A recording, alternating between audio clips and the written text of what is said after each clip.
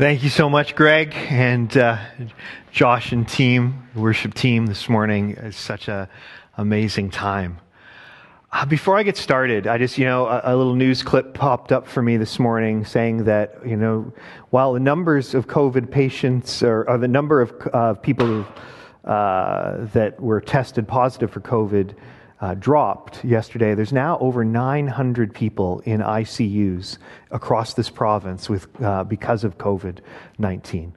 And I want us to take a moment and pray, because that's 900 individuals, that's 900 families that are being affected at this moment in time, as well as all the healthcare workers that are just being stretched to the max at this moment in time. So let's join together and just pray.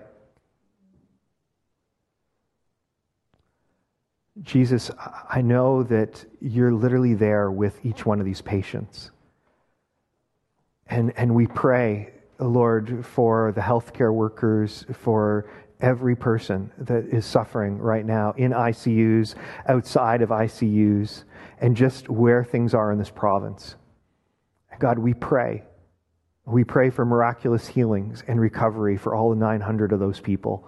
We pray for strength for the families that are struggling right now, that are dealing with their loved ones in the hospitals. Because that's not just, the 900 isn't just the number of people in the hospital, that's just the ones in ICU. Father, we pray for our leaders that are trying to navigate us through this crisis. And we pray, God, that this would quickly come to an end. We pray that just your help and your strength for everyone, God. And Lord, where we don't know what to pray, where are the times we don't know what to pray, we thank you that you will lead us and guide us. We just partner with you.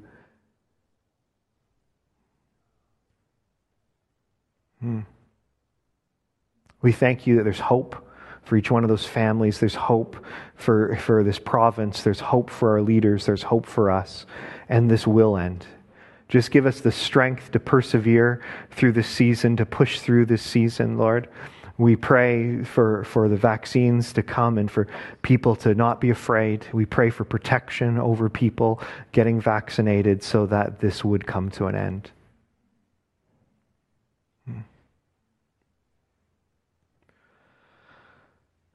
We have to keep, regardless of our opinions, regardless of what we know or don't know, there's real human lives, there's real people that are being affected day in, day out by what's going on with COVID. And there's real people in our healthcare system that are being affected. Not only are they being stretched in their jobs, their families are being affected. There's people getting sick, there's people dying every day. And this has been going on for a year, and at times we can look and go, there's no hope, or when is it going to end? And I know this, I've been frustrated. You've been frustrated, and we just want to meet together. We just want to be together. So let's do everything we can, to help stop this virus from being able to spread, so that this time will come to an end. And we're incredibly fortunate. Every time I pray or think about vaccines, I go, man, we are so fortunate because we will have them in our country. Are they as fast as what's happened in the UK? Will it be as fast as what's happened in the United States or Israel, some of the other countries? No. It may be a little slower in Canada, but there's going to be billions of people around the world. They're going to have to wait a very long time.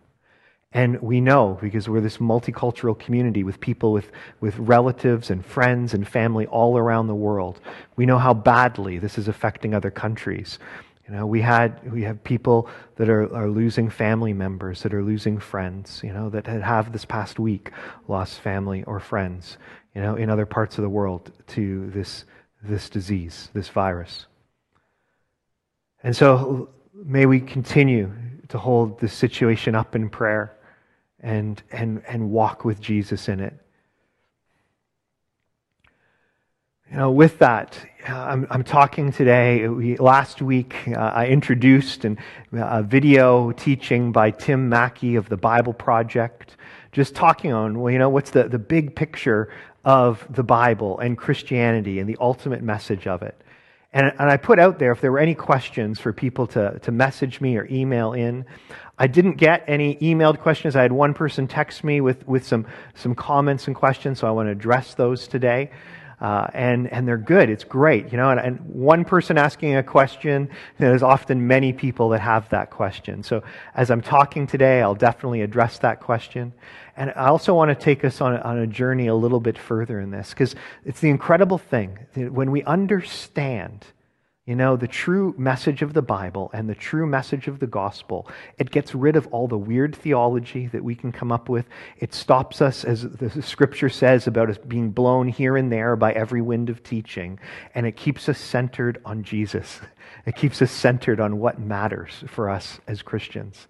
And it allows us to be able to communicate with other people around us what the real gospel is. Because we as Christians have false perceptions and misconceptions about things about the Bible, about things the Bible teaches, and those that don't know Jesus certainly have many misconceptions about what the Bible teaches and what Jesus came to do. And it's so important that we have an understanding of where our hope lies and are able to just be able to share with other people the real hope of Jesus.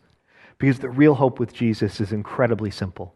Following Jesus actually isn't complicated, but it's this journey of understanding who he is, that he is, God, and that God himself took on the sin of the world for each one of us, that he took on the very thing that separates us from him so that, we wouldn't need to be separated from him anymore.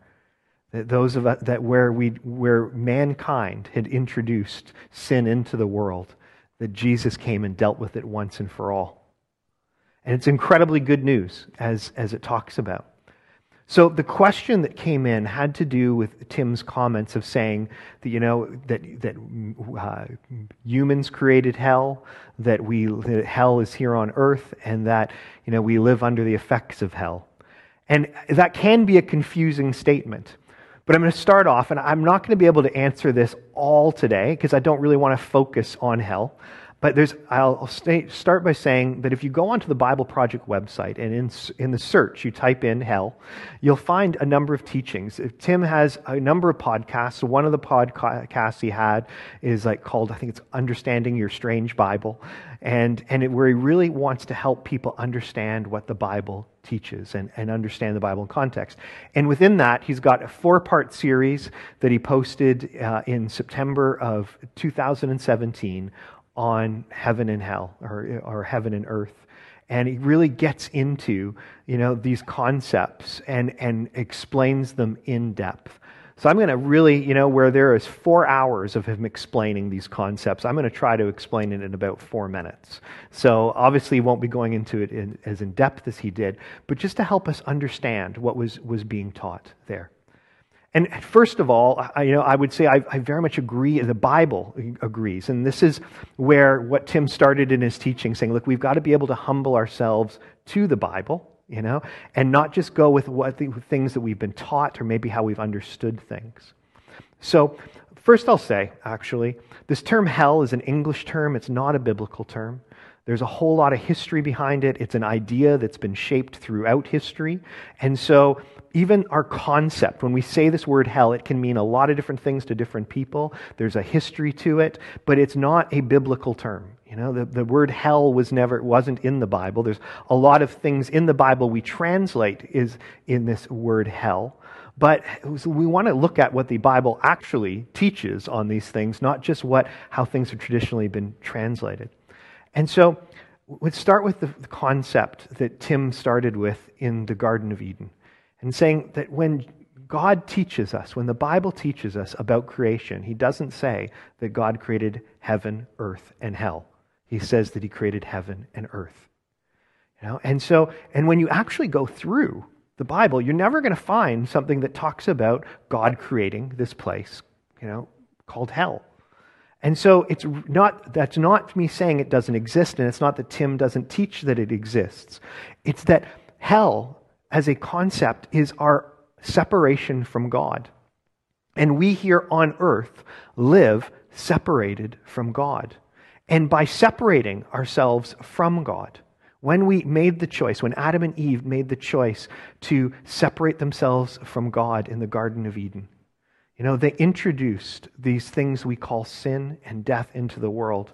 They introduced people living separate from God, wanting to live on their own terms, and the ramifications that has for all of mankind. And the rest of the Bible starts explaining the ramifications. We see the story throughout Genesis and throughout the first 5 books of the Bible of just what happens when people live separated from God. We see it continue throughout the Old Testament of just the things that people do to one another when they live separate from God. And this concept of hell, we just need to look around us. We need to, most of us listening today were born, in the 20th century. A majority of us were. And, in the 20th century, more humans were killed at the hands of other humans than any other time in history. It was a terrible, terrible, bloody century. Where we just brutalized one another. But that's our history. Our history is, why was there more? Because probably the population was greater. Because we've been doing that for our entire history. From our moment of rebellion against God, we have been destroying one another. We destroy one another with our words. We destroy one another with actions. We destroy one another with greed, with selfishness, with all these different things. The effects of our separation from God are very real and very present. And even when we've given our life to Jesus and we've been made new again, we still have that ability to live, to make choices separate from God because we have free will. And so we can still be selfish. We still can be angry. We still can do things that are so opposite of God, of His nature, and how it is that we're meant to be. We can murder one another. We can do these things that would seem so wrong. We go against. But we have this capacity. And it's this capacity within us that we are allowing God to transform the more and more we're willing to surrender to Him. The more and more, I'll say, that we're willing to fully trust Him. We're willing to trust Him. Trust is so important. Because Jesus dealt with sin and death. The consequences of sin, of our rebellion, our desire to take things on our own, was death. Right? That we see that in Genesis. Says, look, you're introducing, if you eat from the tree in the knowledge of good and evil, you're introducing death into the world. That's the consequence of this. They knew the consequence when they ate from it. They're saying, you will surely die. But what Jesus did, when Jesus came, is He became the ultimate sacrifice for sin and death. He, once and for all, absorbed, He took on Him the consequences. Not consequences from God. It wasn't God punishing Jesus. It was the reality of this, of everything of sin. Jesus taking that all on in His flesh, once and for all, and saying mankind will no longer need, no longer be separate from God. It's incredible. It's incredible what Jesus has done for us. It's an incredible hope because we all have the ability now to once again live fully connected, fully alive in God. But if you've been a Christian for any period of time, you see the reality that there are times when you make choices from your old nature. And the book of Romans talks about this so well, where we know what we ought to do, but we still do the wrong thing. And what's the hope for that? It's Jesus. And the amazing thing is that we really, as we walk with Him, as we live surrendered to Him, like Tim talked about, God gets the hell out of us. He gets it out of us. These consequences of sin and death, the tendencies of us to want to feel, to be in control, to try to control others, to do things our own way, to not trust God. And we learn we can live in true joy and true peace because of this. It's an amazing thing. Now, is hell also a place? Yes. And when Jesus refers to hell, or how we translate hell, a majority of the time, like for example in the book of Matthew, we're using this word Gehenna, right? And Gehenna was referring to the valley of Hinnom. And that literally is, if you look at what Gehenna was, it was the valley of Hinnom at that time, particular time in history of Israel, Jerusalem, it was a garbage dump. It was a place where trash was burned. But it was a very physical place. It was very much really there on the earth. It was the image that when Jesus would speak of this thing we translate as hell, the people who would all in their minds think of this Valley of Hinnom, this burning trash heap. But it wasn't just a burning trash heap, right? It wasn't like your local garbage dump, down the road where they just happen to burn trash. It was a much more significant image for those people. And so to understand this image, we're going to go back to Jeremiah 19, starting at verse 1. Just give me a moment here. There we go. So it's going to be on the screen as well. I'm reading from the NIV version.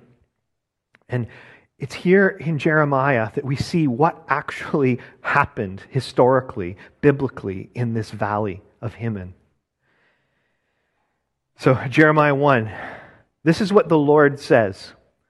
Go and buy a clay jar from a potter.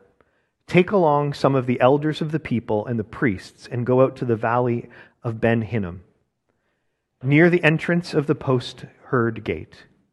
There proclaim the words I tell you and say, hear the word of the Lord, you kings of Judah and people of Jerusalem. This is what the Lord Almighty, the God of Israel, says. Listen. I am going to bring a disaster on this place that will make the ears of everyone who hears it tingle. For they have forsaken me and made this a place of foreign gods. They have burned incense in it to gods that neither they nor their ancestors nor the kings of Judah ever knew, and they have filled this place with the blood of innocent. They have built the high places of Baal and burnt their children in the fire as offerings to Baal, something I did not command or mention, nor did it ever enter my mind. So beware, the days are coming, declares the Lord, when people will no longer call this place Tophetha or the Valley of Ben Hinnom, but they'll call it the Valley of Slaughter. In this place I will ruin the plans of Judah and Jerusalem. I will make them fall by the sword before their enemies. At the hands of those who want to kill them, I will give their carcasses as food to the birds and wild animals. I will devastate the city and make it an object of horror and scorn. All who pass by will be appalled and will scoff because of all its wounds. So, this place that Jesus refers to as hell, he doesn't call it hell, he refers to Gehenna. This place, he's bringing up this image for people of a place where people had sacrificed children. They literally were in rebellion, in people of Judah had literally sacrificed their children to the god Baal, or there's other ones that they say they sacrifice them to. They behaved in such a rebellious and detestable way, so opposite of who God is. Their behavior was so not that of how they had been created by their Creator to be, that they had become so debased that they were literally burning their own children in fire. And it's in this place that God says, look, your behavior is such that that's it. And in this very place where you were sacrificing, you were doing these things, that it's there that you will be destroyed. I'm going to cast judgment on this behavior, and I'm going to have to wipe you out because you've gotten so far away from who it is that I created you to be. And so that's the image that we see in Jesus talking and the biblical writers writing of what we describe as hell. Now, is there a place? Is there a final judgment? Is there a final separation? Absolutely. Absolutely. We see that in Scripture as well. There is a final separation that happens. At the time when Jesus returns, there will be a separation. And Tim painted a beautiful picture of that, and understanding that when the new heaven and new earth are formed, that which was separate, there is no place for it in it. And there will be a final separation of those, for the people that do not want God, that they want to go their own way, that they want to live in total rebellion against God, that they won't be able to come in and corrupt the new heaven and the new earth, they won't have that option. I love in some of the teachings he said, look, hell is not going to be a surprise. For people that have chosen rebellion against God, they're not going to be surprised that's where they're going. And for those that have chosen to follow God, it won't be a surprise. That we are united with Him. C.S. Lewis has a number. There's a quote that was spoken by Tim last week. There's another quote he has. He says, the gates of hell are locked from the inside. That it's our rebellious choice. It's our desire to live separate from God that keeps us separate from Him. But this our understanding, of our God it needs to be one that He is so good. That He is so good that He would make it so that no one needs to go to hell. His desire is not that anyone would. His desire is that we would live a life of love, joy, and peace. We'd live united with Him, that this earth would be a place of peace, that we would be a place of peace, that we'd understand the abundance of this world, that we'd understand that we don't need to live from greed. We don't need to not take care of those that have less, but that we can, because there's an abundance there for all of His creation. And we tap into that the more we learn to trust in God. The more each one of us learns to accept this incredible gift of salvation that we sang about this morning. Learn that God actually wants to partner with us to bring about what's good for His world and for our lives. When we can get rid of this image of an angry God. And, God is not happy with how we have, corrupted His world. But when God created this world, He declared that it was good. Is that which corrupts it good? No, it's not. He doesn't want it to be corrupted. But He's made it possible through Jesus that each and every one of us, can come back on His plan and learn to live His way. And in His way, we have these weird images at times. Again, His way is not that He wants everyone in a church service 24/7. He wants His children. He wants those that have accepted Him to live life of love, joy, peace, patience, kindness, goodness, gentleness, and self-control to those around them. To do good, to steward this earth well, to steward our lives well, to steward our families well, to treat each other as equals, to care for one another, to care about how we treat one another, how we affect one another. That's what it's all about. And it's been this amazing time during this pandemic because we've had this pause, this reset, where our traditions have been interrupted. And maybe some of those traditions weren't so good. Because anything that makes us too busy, too tired, too stressed out to be able to love people well around us, we've missed the point entirely. And so, as we journey, I started last year at the beginning of the pandemic with taking us through a book by a guy, Dallas Willard, The Renovation of the Heart, and preaching a lot of the concepts of that. And all those concepts were about us allowing God to transform us from the inside out, right? To transform us, when I say inside out, I mean transform the way that we think, the way that we believe, and learn to get control of things like fear and anger and selfishness and pride, and learning to live lives that are humble and surrendered to Him. They're lives of love and joy and peace, where we're not chasing after the things of the world, but that we're living lives of peace. When I say not chasing after the things of the world, not feeling like we've got to be totally in control, but that we can go to our jobs at peace knowing that, we are there working for God, that even if we're not being treated well or we're not liking it, that we can find an inner source of joy and peace to live from and rejoice. That with our families, in our marriages, that we can live in a place of joy and peace. That's an incredible thing. In all of our relationships, that's how we're meant to live. But we live that way when we start going, okay, you know what? I don't need to take care of myself. I don't need to watch out for myself. It's not about me. I'm not on my own. I'm connected to the creator of the universe, who the Bible tells me he's the one that gives me the ability to produce wealth. That he will take care of me, that he knows everything that I need and I don't need to worry.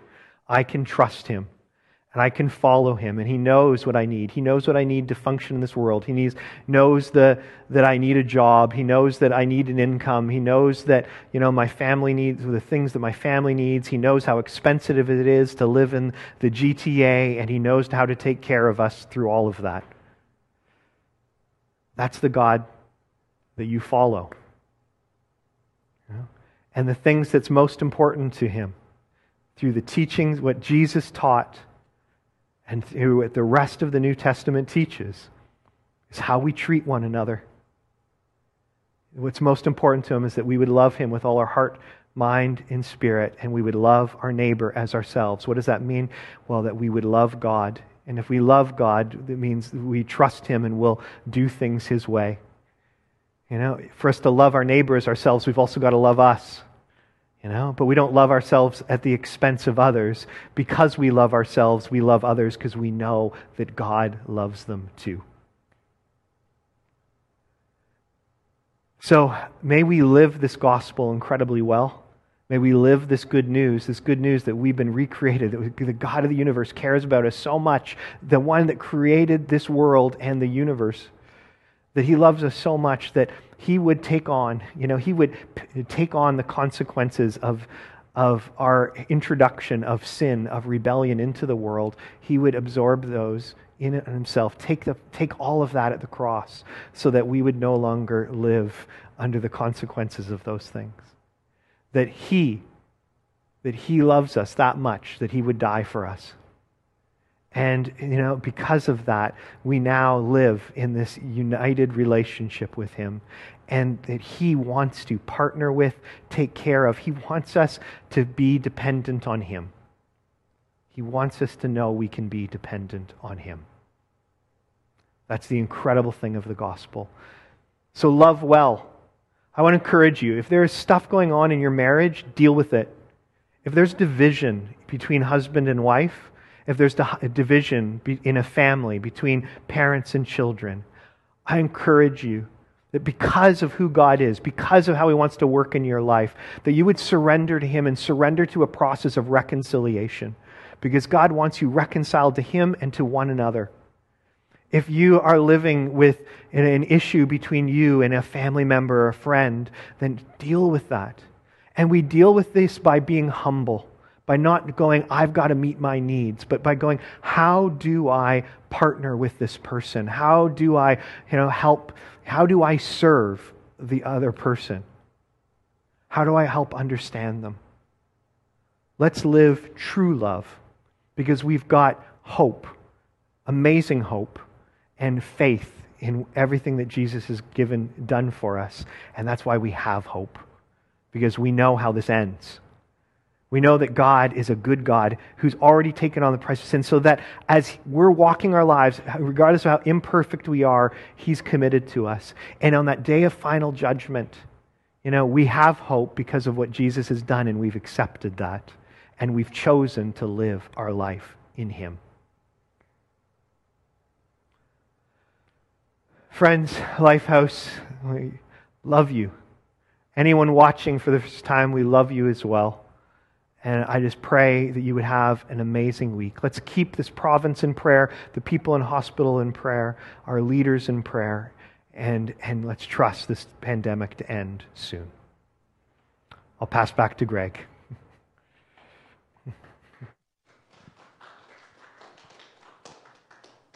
James, thank you so much for the message this morning. That was amazing.